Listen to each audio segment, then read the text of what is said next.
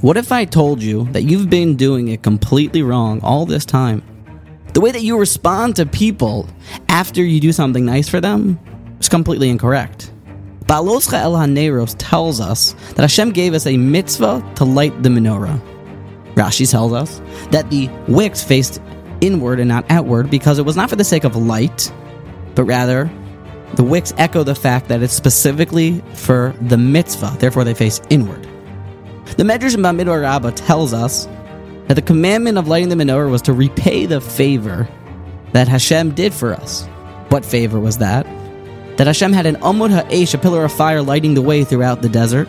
And now that we got to the Beis HaMikdash, or in the Mishkan as we have now that we have a place to repay Him, Hashem wanted us to repay the favor.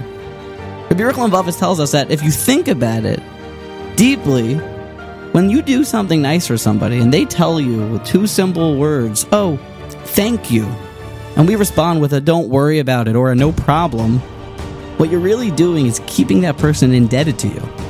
Because they really have a debt because you've done something for them.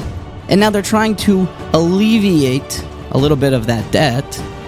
And you're saying, oh, no problem, don't worry about it. You're not allowing them to give you this insignificant, minuscule payment in return.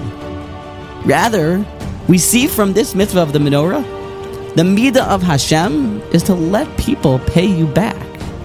Keeping them indebted, saying no problem, is gaiva, is keeping yourself on top. But allowing someone to say thank you and accepting the thank you.